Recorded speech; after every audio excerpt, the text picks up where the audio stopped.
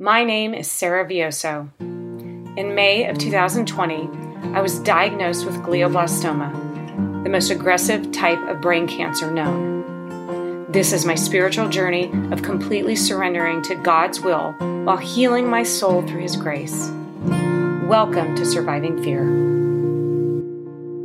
Episode 11, Idols. Okay, I need to start this episode off first by turning in my Italian card. I was going over some episodes I'd recorded, and when I was talking about Rocky and Stallone, and I kept referring to Mick as Mickey, and that Mick was Rocky's coach. And I can't believe I was replaying it and I'm like, oh my gosh, I kept calling him Mickey. It's Mick. And I didn't pick up on it and figure it out until I was going to bed the other night and I put on my Mick's Gym t-shirt that my friend had given me for my boxing outfit to wear for my first day of radiation. And I looked and I'm like, oh my gosh, I said Mickey the whole time. No, we are not talking about Mickey Mouse. We're talking about Mick, Rocky's coach.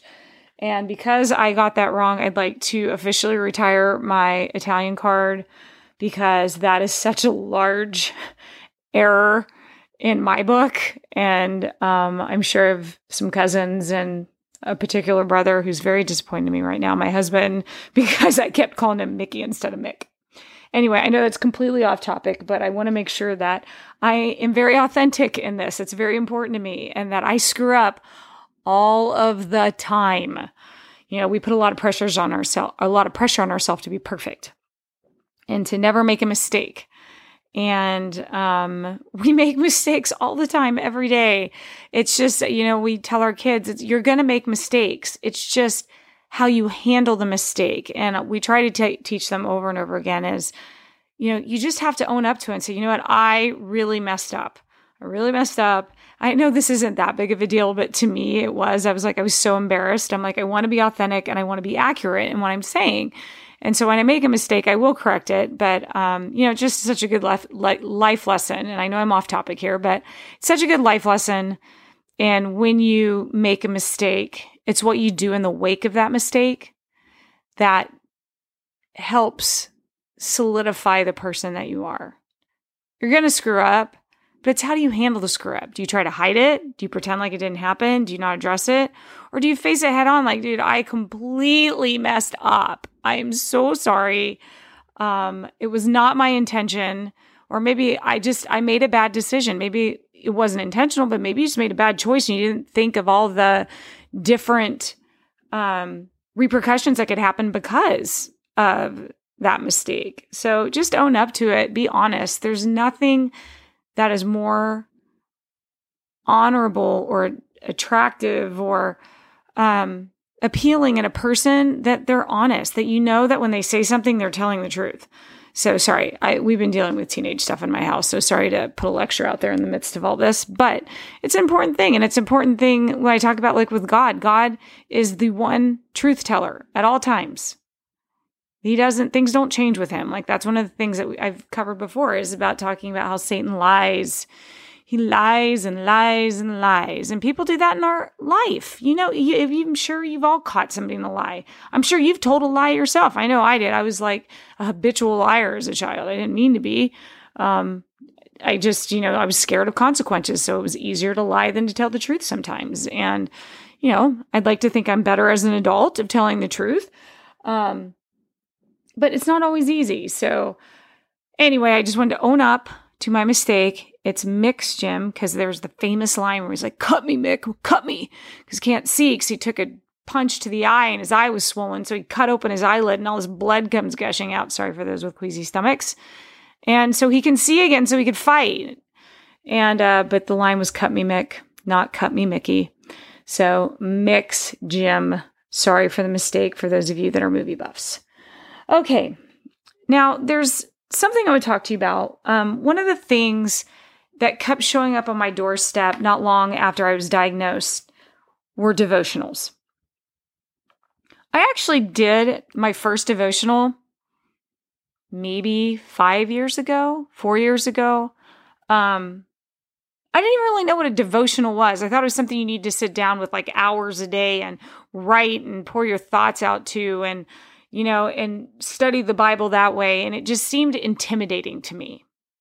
I'd never done one. And I was like, it was intimidating to me. Like friends of mine said, they've done Bible studies on the book of James, on the book of Romans, on, different books and doing devotionals on them. And it just seemed intimidating to me. And I don't know why. I don't have a good reason. I wish I did. It just isn't something that I've like dove into. So I got diagnosed with this and with glioblastoma. And we have such an amazing support system around us. And these devotionals keep showing up on my doorstep. And I shouldn't say I've never done one before. That's not the truth. The truth is, I'm talking all about lies, and I told a lie. That was definitely an inadvertent lie. I read a devotional every day. It's called Jesus Calling. And I started my morning with it. I try to and read it during the day, and it literally takes me 3 to 4 minutes. To do it right, I'd say it takes 10 minutes because you read through what the author is saying. And this particular one's written by Sarah Young. And you read what the author is saying, and then underneath it, what the author has written, there are 3 or 4 Bible verses linked to it. And it just, like, one of the first ones that one of the first ones that we kind of put out there publicly was right when I was diagnosed, my husband, or when I was in the hospital, he was home, my husband, Paul, I keep my devotional next to my bed, and he turned to the date, and that day was May 18th. That was actually my surgery day of 2020. And he took a picture of it and he shared with it on my CaringBridge journal what it was. And so I would read it occasionally. And it was the first time I was like, oh, okay, this is like, I feel good. I've read something that gives me a good way to start my day and kind of hopefully keep me grounded. But since that time, I have probably 20 devotionals that have been put on my doorstep. And at first it seemed overwhelming. I mean, I have devotionals about cancer. I have devotionals about fear. I have devotionals about being a wife, being a woman, being a mother. And I will tell you, do not be intimidated by these. These are amazing, amazing tools to help you stay connected to God. And one of the ones I want to share with you is one of the first one that I really dove into post-surgery. And a friend of mine gave it to me, and she has her own struggles, and she walks her struggles like in such a Christ-like way. Like she's like, oh, this is the cross you want me to pick up and carry and follow you? Because that's what Christ says. And I wish it's, pick up your cross and follow me. He doesn't say, hey, we're going to skip and jump and be all sunshine and butterflies and follow me. No, he's like, get your cross, take your burdens, pick them up, let's go. So she does this with such grace, and she gave me this amazing devotional, and it's called 100 Days of Faith Over Fear, and it's written by Lisa Stilwell. And it took me a little more than 100 days. I didn't get to do it every day like I was hoping, and that's okay. You have to forgive yourself. It's okay that you don't get to it every day. That doesn't mean that you're a failure. It's the perseverance that God cares about. It's not that you're perfect. That's not what God expects of you. He does not expect perfection. He expects for you to persevere and to keep trying. Pick yourself back up, try again. So one that stuck with me that showed up was, is your fear an idol? And that one hit me hard because I always thought of idols because, the 10 Commandments is like, there will be, there is one God and you will put no other gods before me. I'm like, sure, that's great. I'm not going to put all my faith in Zeus or Apollo. Of course I'm going to follow God. That's how I always translated it.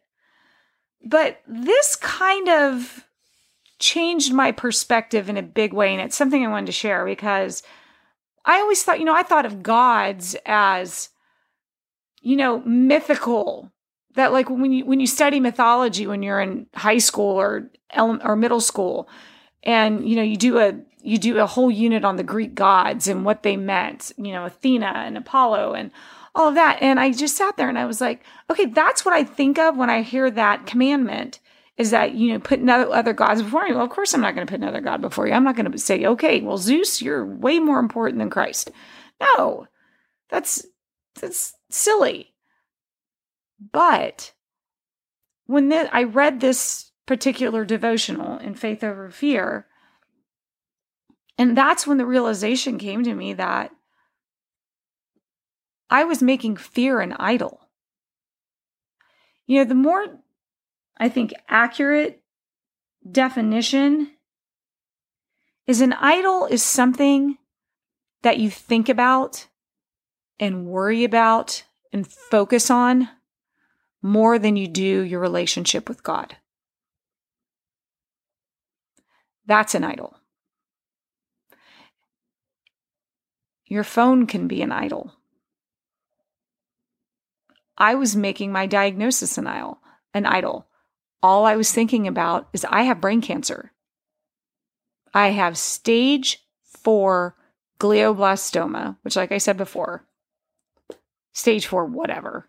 It's automatically stage 4. There is no other stage, but it sounded more dramatic if I said stage 4 glioblastoma. But I have glioblastoma, and it encompassed my thoughts.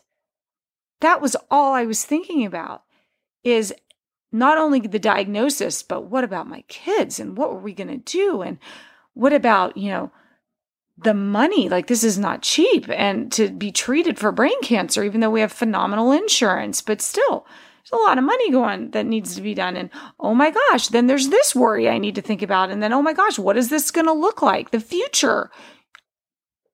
These are all idols, because these were all things that I was obsessing about.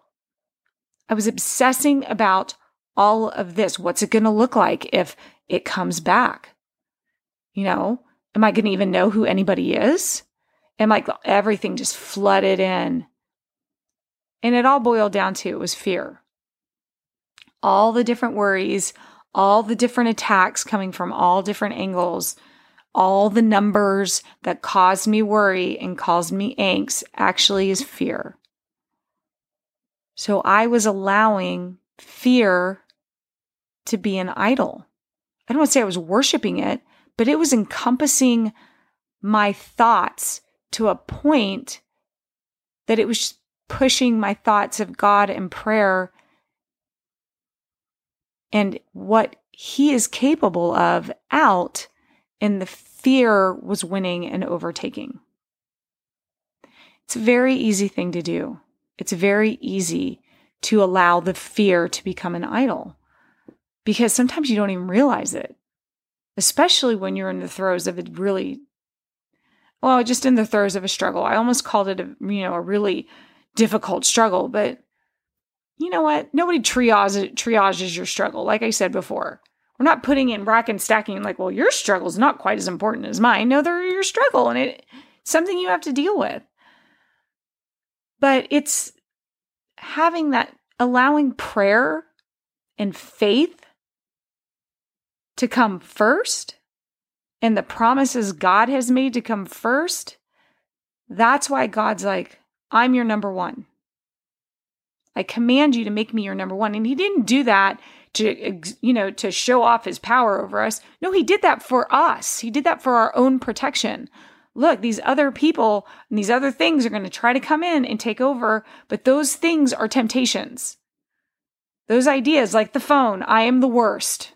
I will admit, I am the worst. Actually, it's something I'm dealing with in my back, and I realize it's because I hold my phone so much, way too much. So right now my phone is across the room somewhere else because I need to get off it.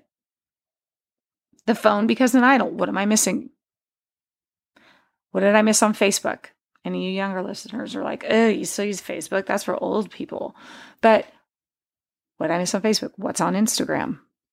What news did I miss? Ooh, it's all on the phone. Ooh, what do we have this afternoon? What schedules do I need to do? Oh, I have an appointment coming up. Oh, what's the weather going to be like? Whew. Maybe it wasn't so crazy that the people were worshiping the golden calf Aaron told them to worship instead of God. I know it's not a golden calf that someone put in front of you and said, okay, bow down and worship this. But think how much we're on our phones. Think how much with all of the stuff going on with COVID, how afraid we lived our lives. I'm guilty. I'll say it. I had COVID while I was on, I didn't have COVID. I'm sorry. But we were all dealing with COVID. I was on chemo. I didn't have much of an immune system then. That was fearful for me because I didn't know. They still didn't know enough about the virus that, hey, I'm not going to lie. It was a little unsettling.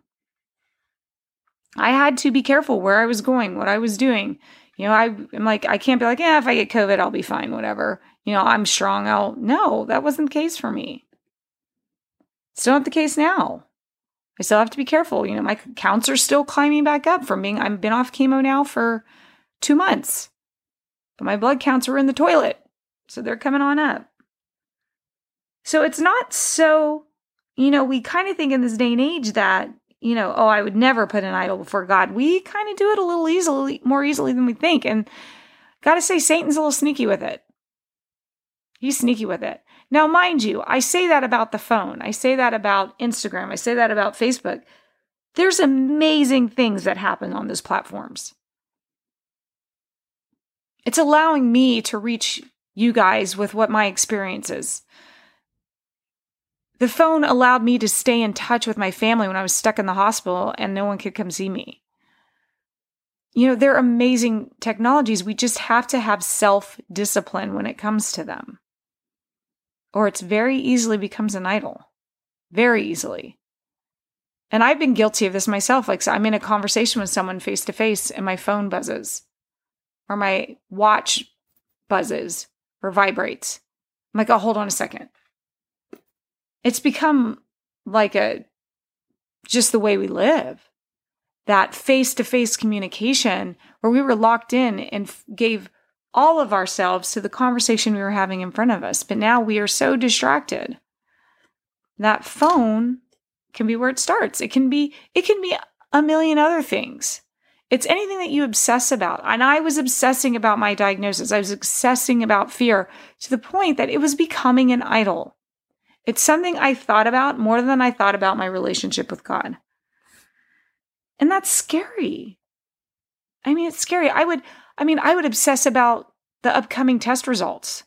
I would obsess about the MRI results, about, so many things. Then I'd start obsessing about what my kids, are they going to be okay? And there's a line. I say obsessing. Of course I care about them and I need to know what's going on. Of course I need to know what's going on in my day and I need to check my calendar. But do I really need to go on Facebook 6 times a day to see what's going on? No.